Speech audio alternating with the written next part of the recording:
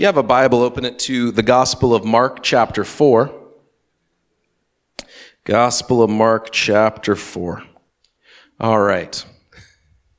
So the last announcement before we get into Mark's Gospel is a reminder. We talked about this a couple weeks ago at our annual family meeting, but our kids ministry, our kids church director is my wife, Angie.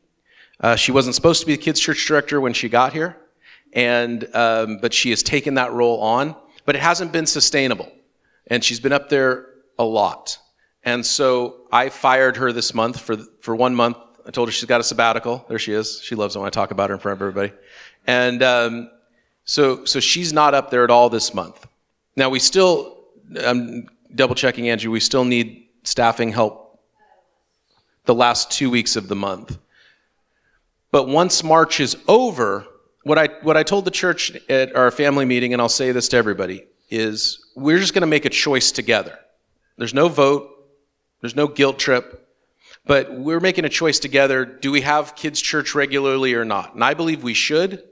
I believe you should have an informed decision that if we don't have kids' church regularly, that will be bad. It'll be bad because churches that don't have kids' church regularly do not grow. Churches that don't have kids' church regularly, that means they're going to be in here. So if you're like, somebody needs to shut those kids up, don't complain, because they'll be in here. And also, quite honestly, sometimes the Bible talks about things that are like TVMA or R-rated, and we try to keep things generally PG-13 in those situations. But if there's kids in here, I'm going to pull my punches real quick, and I'm not going to talk about certain things that are in the gospel because the kids wouldn't be ready to hear that. So I think it's up to us to just make this choice together. So what that means is, on a practical level, we know not everybody is able to serve in kids' church, and there are people who we're not expecting. There are people who's like, nobody's expecting you to do it. But for those of us that are able to make the trip up the stairs once a month, and up there, I think that's the challenge that God has given our church in this next season. If you feel guilty about anything I've said, by the way, then I apologize because I didn't say it right. There's too much guilt put on people. And in church, over the years, too much guilt's been put on people. This is just a reality that our church is going to have to make a decision about together. And it's not just kids' church. I know that the nursery could always, you can't make it upstairs, that's fine. The nursery could always use helpers. But together as a church family, taking care of this next generation that God has given us. Amen? All right, Mark chapter 4. I'm going to do something that I have never done. I have been teaching the Bible for almost 20 years, and I've never done this. I am going to, this week and next week, teach the exact same passage. I'm not going to say the exact same thing. It's going to be two different messages. But the reason I'm going to do that is, as I was going over this story, I couldn't decide which thing to focus on. I thought there was two different narrative themes that were very present, very true, and I didn't want to pick one and ignore the other. Now, usually this story gets talked about in two different Bible studies. There's the story of Jesus calming the storm, and there's the story of Jesus casting the demon out of the guy and then sending him into the pigs. They're actually the same story. So let's read together. There's a prologue to this. Last week, my friend Pastor John was here, and he preached on some parables that Jesus taught. He skipped over one, the parable of the growing seed, but I think it's sort of a prologue. Jesus said, verse 26, Mark chapter 4, "This is what the kingdom of God is like. A man scatters seed on the ground night and day. Whether he sleeps or gets up, the seed sprouts and grows, and though he does not know how, all by itself the soil produces grain. First the stalk, then the head, then the full kernel in the head. And as soon as the grain is ripe, he puts his sickle out to it, because the harvest has come." Now back then, our farmers today are doing all kinds of irrigation and pruning and trimming to get the most yield and the healthiest crop. But back then it was pretty basic. You had the seed. At the right time of the year, you put the seed in the ground, and then you hoped that you got a good crop of whatever it is you were planting. And they didn't have all the science knowledge. They didn't understand what was going on with germination and all these things that happen when a seed is planted into the ground. They just knew that it happened.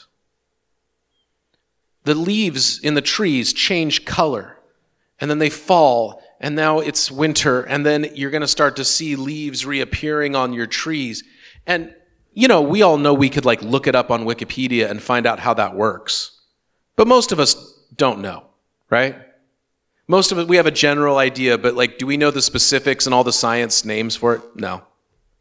We know that it happens. This is the prologue. Jesus is saying there is a harvest coming, and he's about to get to work. Now in verse 35, it says that that day when evening came, so Jesus has finished teaching these parables. It's now getting dark, and it says in verse 35, he said to the disciples, "Let us go over to the other side." Leaving the crowd behind, they took him along, just as he was in the boat. There were also other boats with him. A furious squall came up, and the waves broke over the boat so that it was nearly swamped. And Jesus was in the stern, the back of the boat, sleeping on a cushion. The disciples woke him up and said to him, "Teacher, don't you care if we are drowning?" And he got up, rebuked the wind, and said to the waves, "Quiet, be still." And the wind died down, and it was completely calm. Then he said to his disciples, "Why are you so afraid? Do you still have no faith?" They were terrified and asked each other, "Who is this that even the wind and the waves obey him?" Then they went across the lake to the region of the Gerasenes, and when Jesus got out of the boat, a man with an impure spirit came from the tombs to meet him. This man lived in the tombs, and no one could bind him any more, not even with a chain, for he had often been chained hand and foot. But he tore the chains apart and broke the irons on his feet. No one was strong enough to subdue him. Night and day among the tombs and in the hills he would cry out and cut himself with stones. And when he saw Jesus from a distance, he ran and fell on his knees in front of him. He shouted at the top of his voice, "What do you want with me, Jesus, Son of the Most High God? In God's name, don't torture me." For Jesus had said to him, "Come out of this man, you impure spirit." Then Jesus asked him, "What is your name?" "My name is Legion," he replied, "for we are many." And he begged Jesus again and again to not send him out of the area. A large herd of pigs was feeding on the nearby hillside. The demons begged Jesus, "Send us among the pigs, allow us to go to them." And he gave them permission. And the impure spirits came out and went into the pigs. The herd, and about 2,000 in number, rushed down the steep bank into the lake and were drowned. Those tending the pigs ran off and reported this to the town and countryside, and people went to see what had happened. And when they came to Jesus, they saw the man who had been possessed by the legion of demons sitting there, dressed and in his right mind, and they were afraid. Those who had seen it told the people what had happened to the demon-possessed man and told about the pigs as well. And then the people began to plead with Jesus to leave the region. As Jesus was getting into the boat, the man who had been demon-possessed begged to go with him. And Jesus did not let him, but said, "Go home to your own people and tell them how much the Lord has done for you and how much he had mercy on you." So the man went away and began to tell in the Decapolis how much Jesus had done for him. And all the people were amazed. Now, as you read that, it's the same story. It's not the story of the wind and the waves and the story of the demon-possessed man. It's the same story. It's the same trip. It's the same day. Verse 28, Jesus tells them a parable about a farmer who sows seed, and in due time, there comes the moment when it is time to harvest. Jesus has been teaching, he's been ministering, But he knows that on the other side of the Sea of Galilee, on the other side of that great lake, is a harvest that needs to be reaped. He's going into battle. It's the battle for a man's soul and for the spiritual destiny, the eternal destiny of a whole town and region. And this week we're going to talk about the preparation for battle. And next week we're going to talk about the actual battle itself a little bit more and what's going on. But the idea is that there is a harvest coming. And in verse 28, it is important to know that God is the one producing the harvest. God is the one producing the harvest. Jesus said you put the seed in the ground and you don't even know what's going on. All of a sudden, 3, 4, 6 months, however long it is for that crop, the next thing you know, there is life. Whether you see it or not, God is working. And he is getting a harvest ready. It's interesting to me, in verse 27, he says, the sower goes out and sows the seed. And then what happens? Nothing. If you're a farmer, you go out, you plant seed, and then you walk away.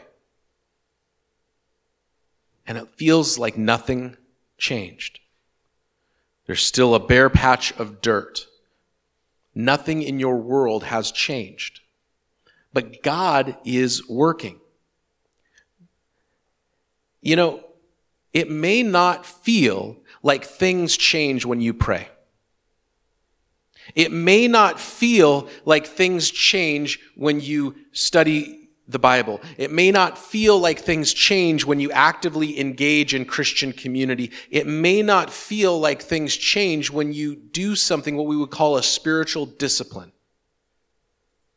But it is. And it does. It's one of those things, there's a saying that says, you know, people overestimate what they can do in a day and way underestimate what they can do in 10 years. That one day of prayer, one day of Bible study, one day of fellowship and community might not change your life. But 10 years of it certainly will. Absolutely will. God is working a harvest. And it may be an unseen season, but that doesn't mean that what we do for the Lord and to grow ourselves spiritually isn't doing anything. There's benefits and rewards. There's blessings to be had. There is spiritual fruit to be reaped and collected. And he said, we got to go somewhere. And he doesn't tell him where. Did you notice that? Verse 35, he just says, let's get in the boat. We're going to go to the other side. Hey, where are we going on the other side? That's what my kids ask me that all the time, right? You get in a car? Where are we going? And then, you know, if we need to let's say that we tell them that we're going to hey, we're going to Trader Joe's. But, you know, we have some library books to return. So we're going to go a little bit out of the way. We're going to drop the books off the library and then go to Trader Joe's. And we turn a different way than they're used to. Wait, why are we going this way? That never happens, right, dear? I'm exaggerating, right? Jesus tells them where they're going. Hey, we're going to go to the other side. He doesn't tell them why.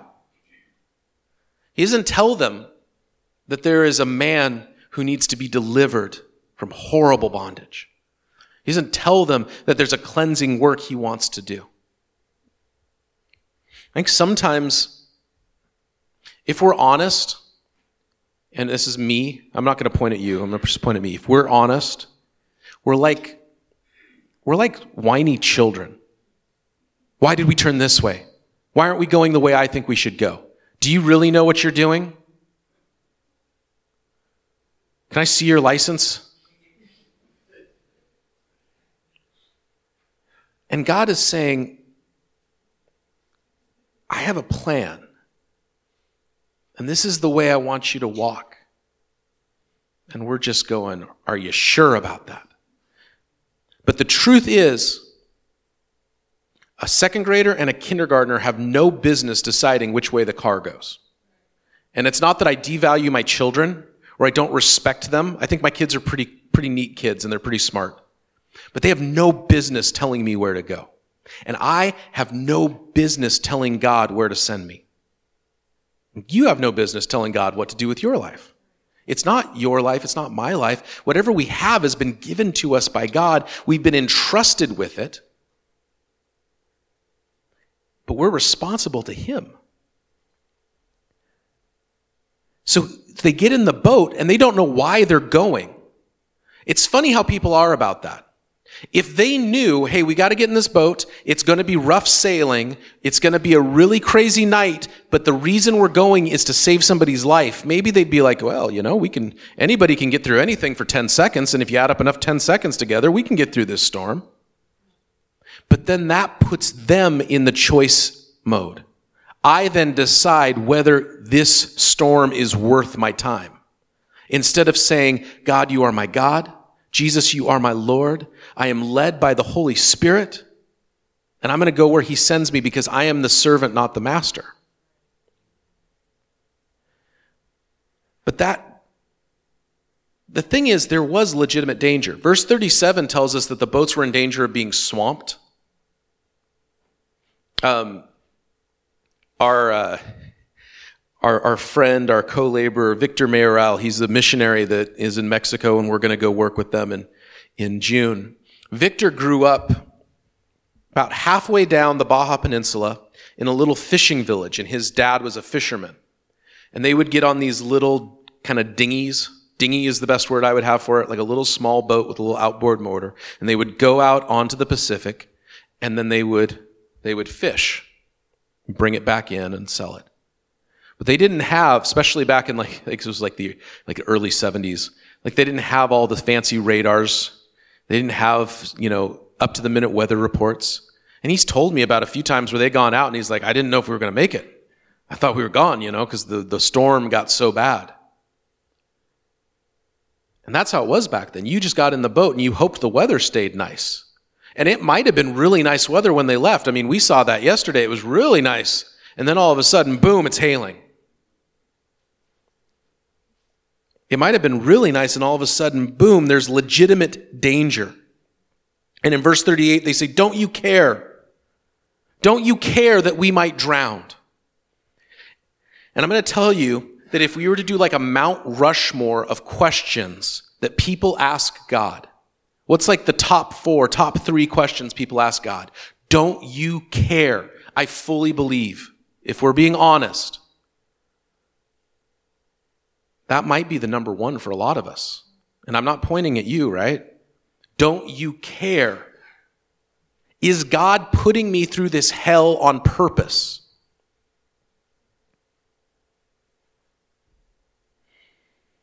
I want to suggest something. God might not be putting you through a trial. If you're going through a trial or if you have been through a trial, God might not be the one putting you through it. How do I know that? If statistically,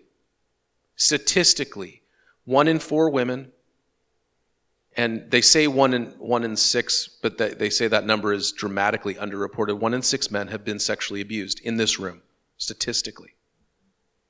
God did not cause that. God did not cause that. I have multiple friends whose spouses had an affair, left, and their world is shattered. God did not cause that. God didn't say, this is my plan for that person. There are trials and storms that God is not behind. God was behind them getting in the boat. God is behind them going to get into the spiritual battle to save a man's soul. But He was not, I don't believe He was behind the wind and the waves. Because if He was, Jesus might have just gotten up and said, this is no big deal. Keep going. We'll be fine. This is my plan. Instead, He tells the wind and the waves, it says be quiet because that's like the nice way to say it. But as I understand it, if you were to like read it in the original language it was written in, it's a little more like shut up. Like He's annoyed. I am not one who sees spiritual battles in every corner. I don't think that, My favorite Far Side comic of all time is the guy who's casting demons out of broken vacuum cleaners. And I don't believe that. I don't believe that if I'm just driving down the street and my car breaks down, that that's automatically the devil of my broken carburetor.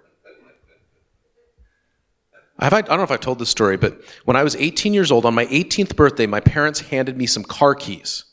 I was so excited. And then they told me how much my car payment was going to be each month to a broke down 1989 Buick Century that I didn't want. Suddenly, those car keys got a lot less cool. The next morning as I was driving to school, and I was annoyed that I had a car payment and everything like that, but I was excited I had a car. And the next morning as I was driving to school, 2 minutes after pulling out my driveway, that car broke down. But I don't think that was the devil, right? I don't. I see the grace of God in that a friend of mine, I limped into this Walgreens parking lot, and a friend of mine had forgotten their contacts or something and had to pull into the same Walgreens to get something. And I was like, oh, Lord, I've been delivered. This is before everybody had cell phones, so I was like, what am I going to do?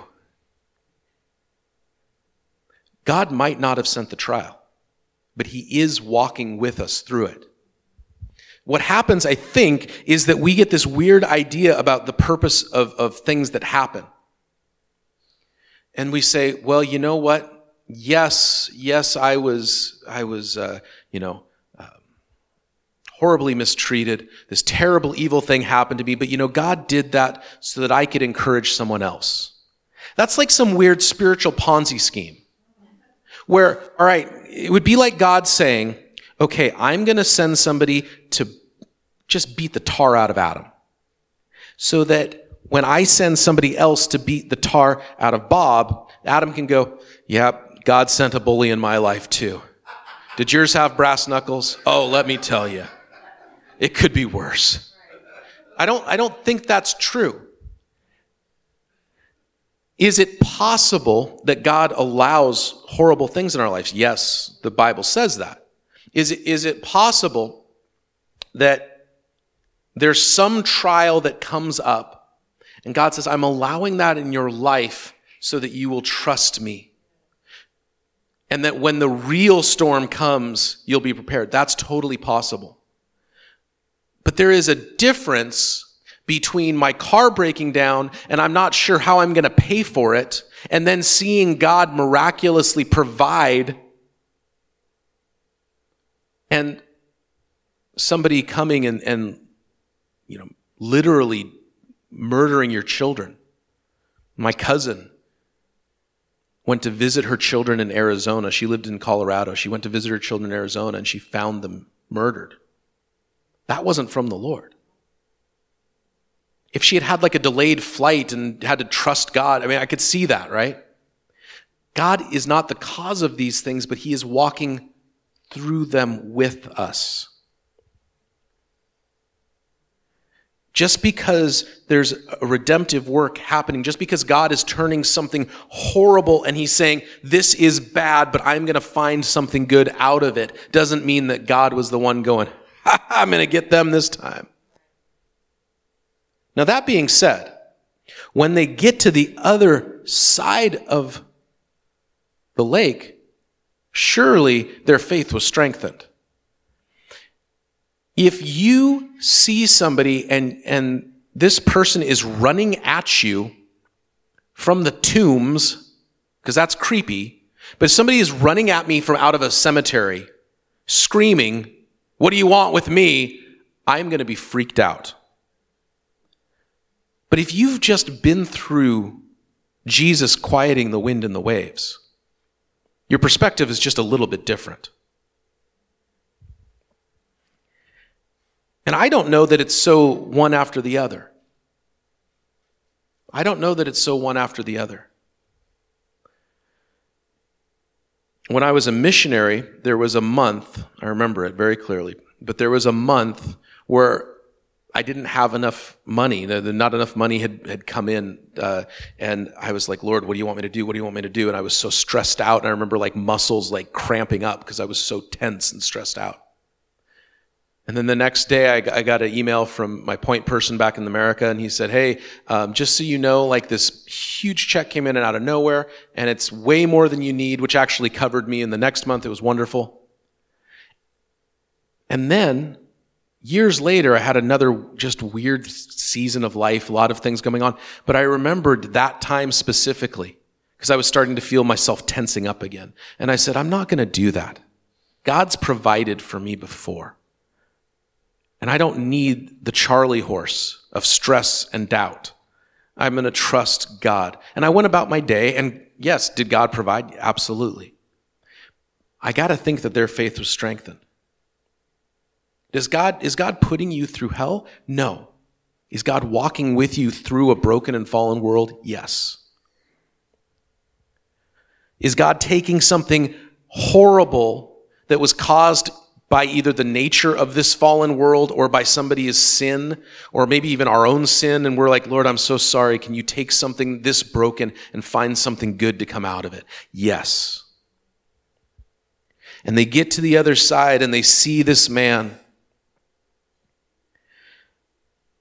And we're going to get into next week more about the actual process of him being delivered.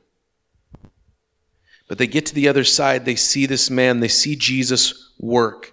It's interesting how little they did. That's kind of one of the reasons where I'm sort of like, you think, oh, Jesus brought them through the storm so their faith would be ready to minister in Decapolis. They didn't do anything. They're just kind of standing around. Jesus is the one doing all of the work. Jesus is the one who delivers the man, who casts out the demons, who gets rid of the pigs. We'll talk about why that's important next week. When the people come, they don't talk to the disciples, they talk to Jesus. Jesus is the one doing all the work. It's possible that this whole thing with the wind and the waves, yeah, it made the situation in that moment easier. It's also possible that it was just a general strengthening of their faith for a later day.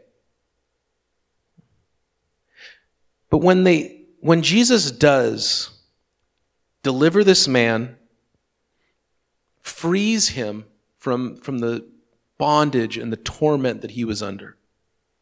This was interesting to me. Verse 18.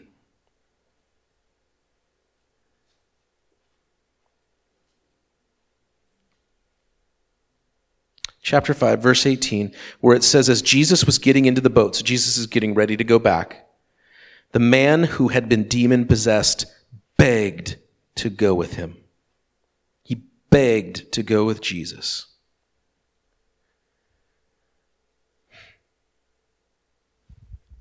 One of my mentors as a pastor, said that, there are things people have begged to be able to do in his time as, working with churches. He said, no one's ever begged me to clean the toilets.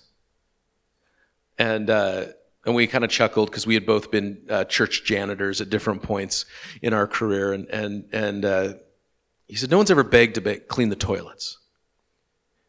I don't think I'm sure there were a lot of people asking to follow Jesus, but this guy is begging. He doesn't want to just follow Jesus. He wants to be traveling with Jesus.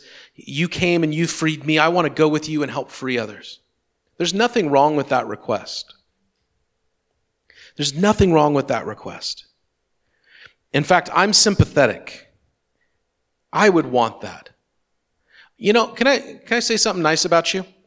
I like you guys. I like being your pastor. Like, I think sometimes people are like, well, he has to put up with us because I like being the pastor of this church.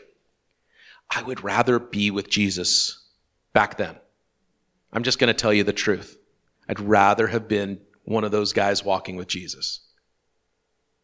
So that's it. That's the one job. But Jesus says, no, I've got a different plan for you. And he says, I want you to go back to your people and tell them all of the things that the Lord has done in your life. All of the things that the Lord has done in your life. This man was uniquely placed to preach to the people of the Decapolis. Decapolis, Opolis is something we understand, like metropolis. We understand like an opolis is some kind of city. Decapolis, deca means 10. So it was thought that there were 10 villages that sort of made up this bigger city or region called the Decapolis. And they were Jewish, but culturally they were very Greek. And there are places like that, right? Like America, from sea to shining sea. But if you go down to the bayou in Louisiana, and they just talk like this, and go down on the thing, and tell you what, man. Very different than my experience growing up in Western Washington. They're both American, but they're very different. The Decapolis, they were Jewish. That's important in the story. We'll talk about it next week. But culturally, stylistically, they were very much like the Greeks and the Romans. Jesus' 12 disciples, they grew up on the other side of the lake. They were placed to reach that part of Israel. This guy was placed to preach to the Decapolis. Now, there are people who are uniquely called, we call them missionaries, but they have like a unique ability to transfer into another culture. That's not something that just everybody can do. And people try, and then they go and they leave. You grew up in, let's say you grew up in Salem, and you say, I think God is calling me to go to Czechoslovakia. Or I think God is calling me to go to Singapore. Or I think God is calling me to go wherever. And then you go there, and you don't know, what do I think I need to go back. Because you know how to operate in Salem, but you don't know how to operate in Singapore. But then there are people, that's just their gifting. My friend, Dr. Wayne Schock, who goes to our sister church down in Oregon City, for 30 years was a missionary in first Taiwan and then in mainland China, speaks Mandarin fluently. He's a little bit lost here in Portland area. He's trying to figure it out. I appreciate him. He was like a natural over there. So there are people who have that unique gifting, but for most of us, we are placed to preach where God has put us. Who is most likely to reach a group of people? It's somebody like them. That's usually how it goes. You have coworkers that I'll never meet. You have neighbors that I don't live next to. You have family members that I'm not related to. And if you think that, well, who's gonna bring the truth, the good news of Jesus to them? Well, we got to get Pastor Adam to come. I don't know them. You do. Am I happy to sit and talk with somebody? Yes. If somebody's in the hospital, am I happy to go and pray with them? Yeah, I went to the hospital. I went out to St. Vincent's on Friday. I'd never met these people. It was always awkward when that's the case.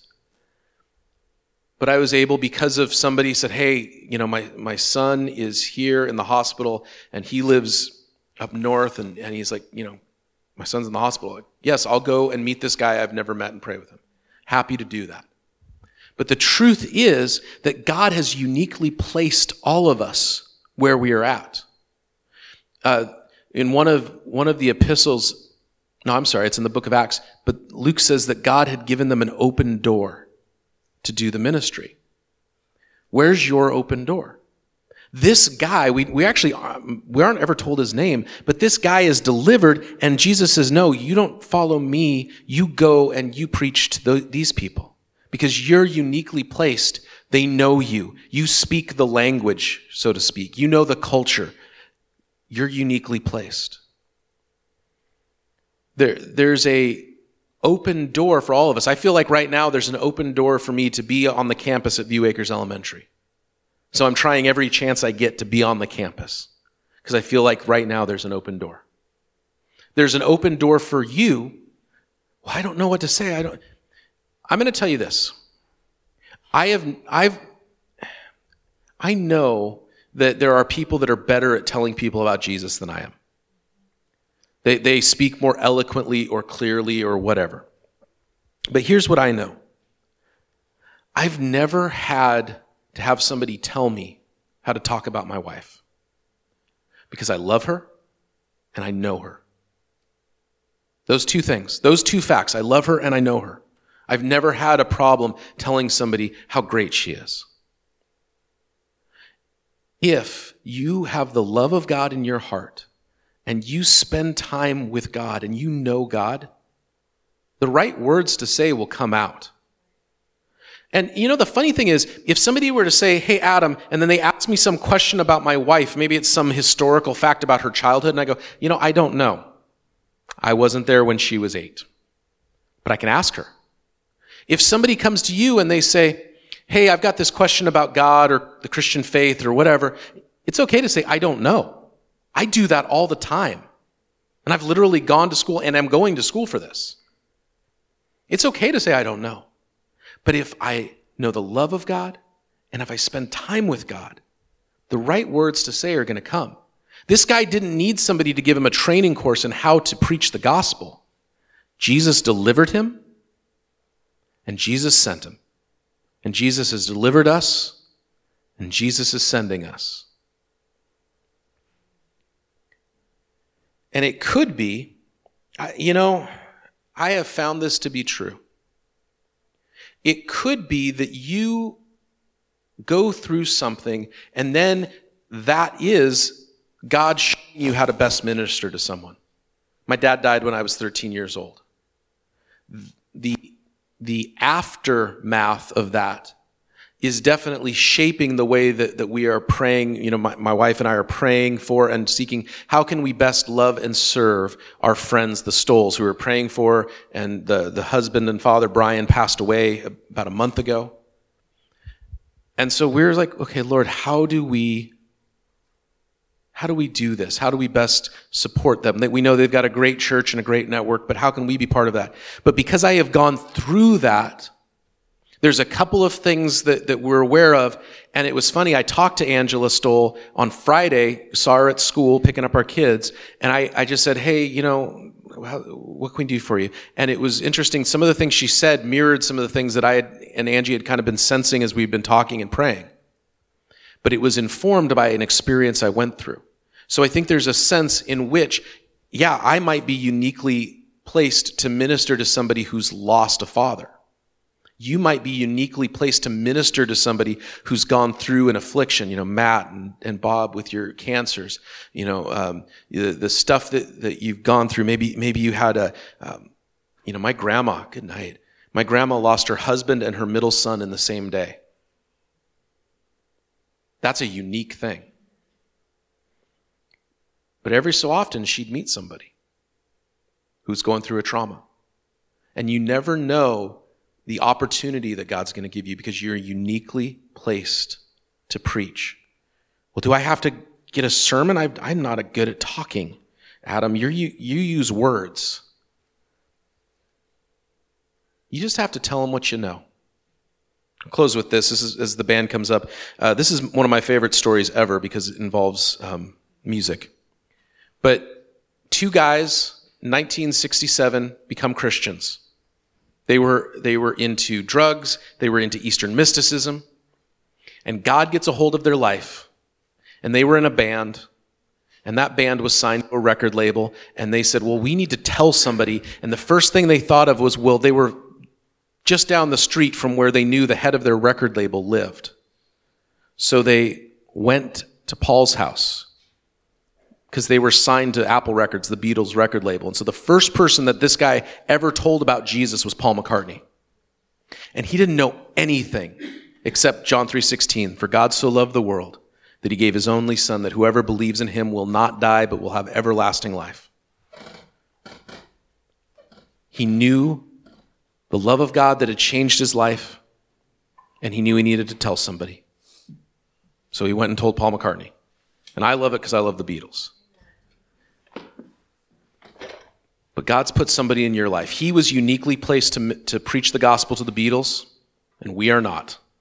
But you are uniquely placed to preach the gospel in your home, in your school, in your neighborhood, at your work, wherever you are and you operate. And I'm not. You are. And I'm uniquely placed to be where I am and you aren't. Amen? Now this morning, we are going to take communion together. And like I said, I was a guest at a couple of churches this week because an assignment I had for school was I had to go to churches that were very different from ours.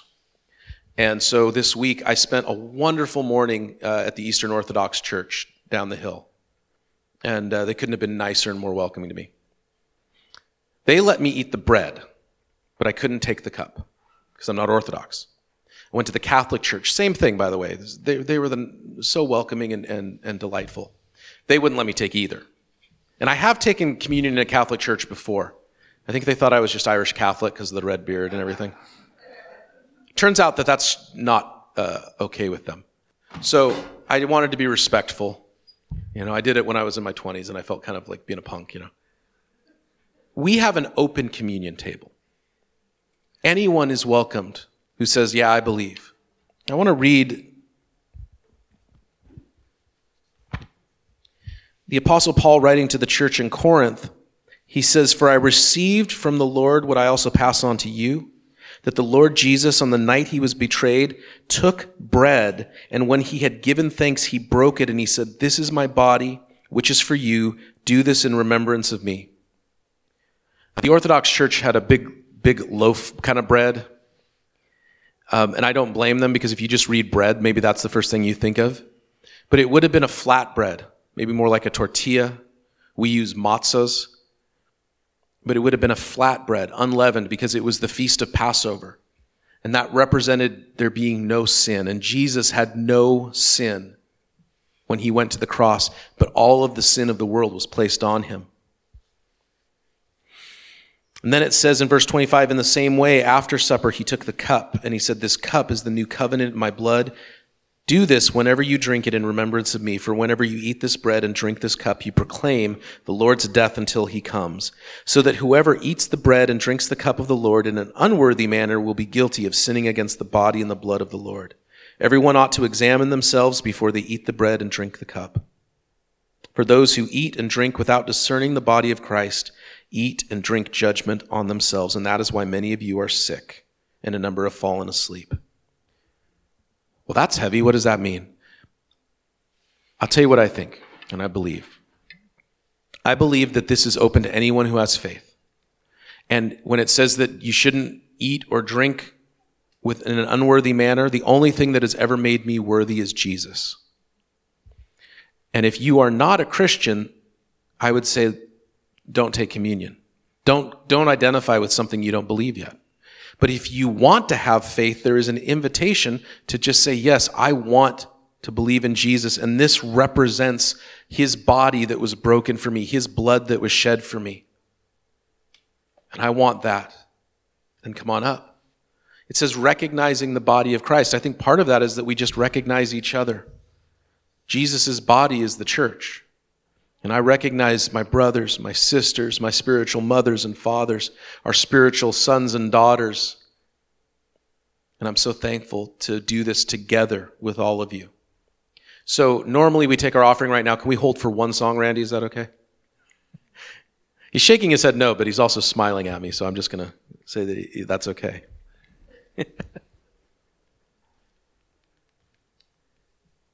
But what I'm going to ask you to do is to, as we do this first song, to come, to grab, then go back to your seat. And as we're playing, maybe you need to pray, reflect, discern, and then we'll take it together before we do our offering. Is that good?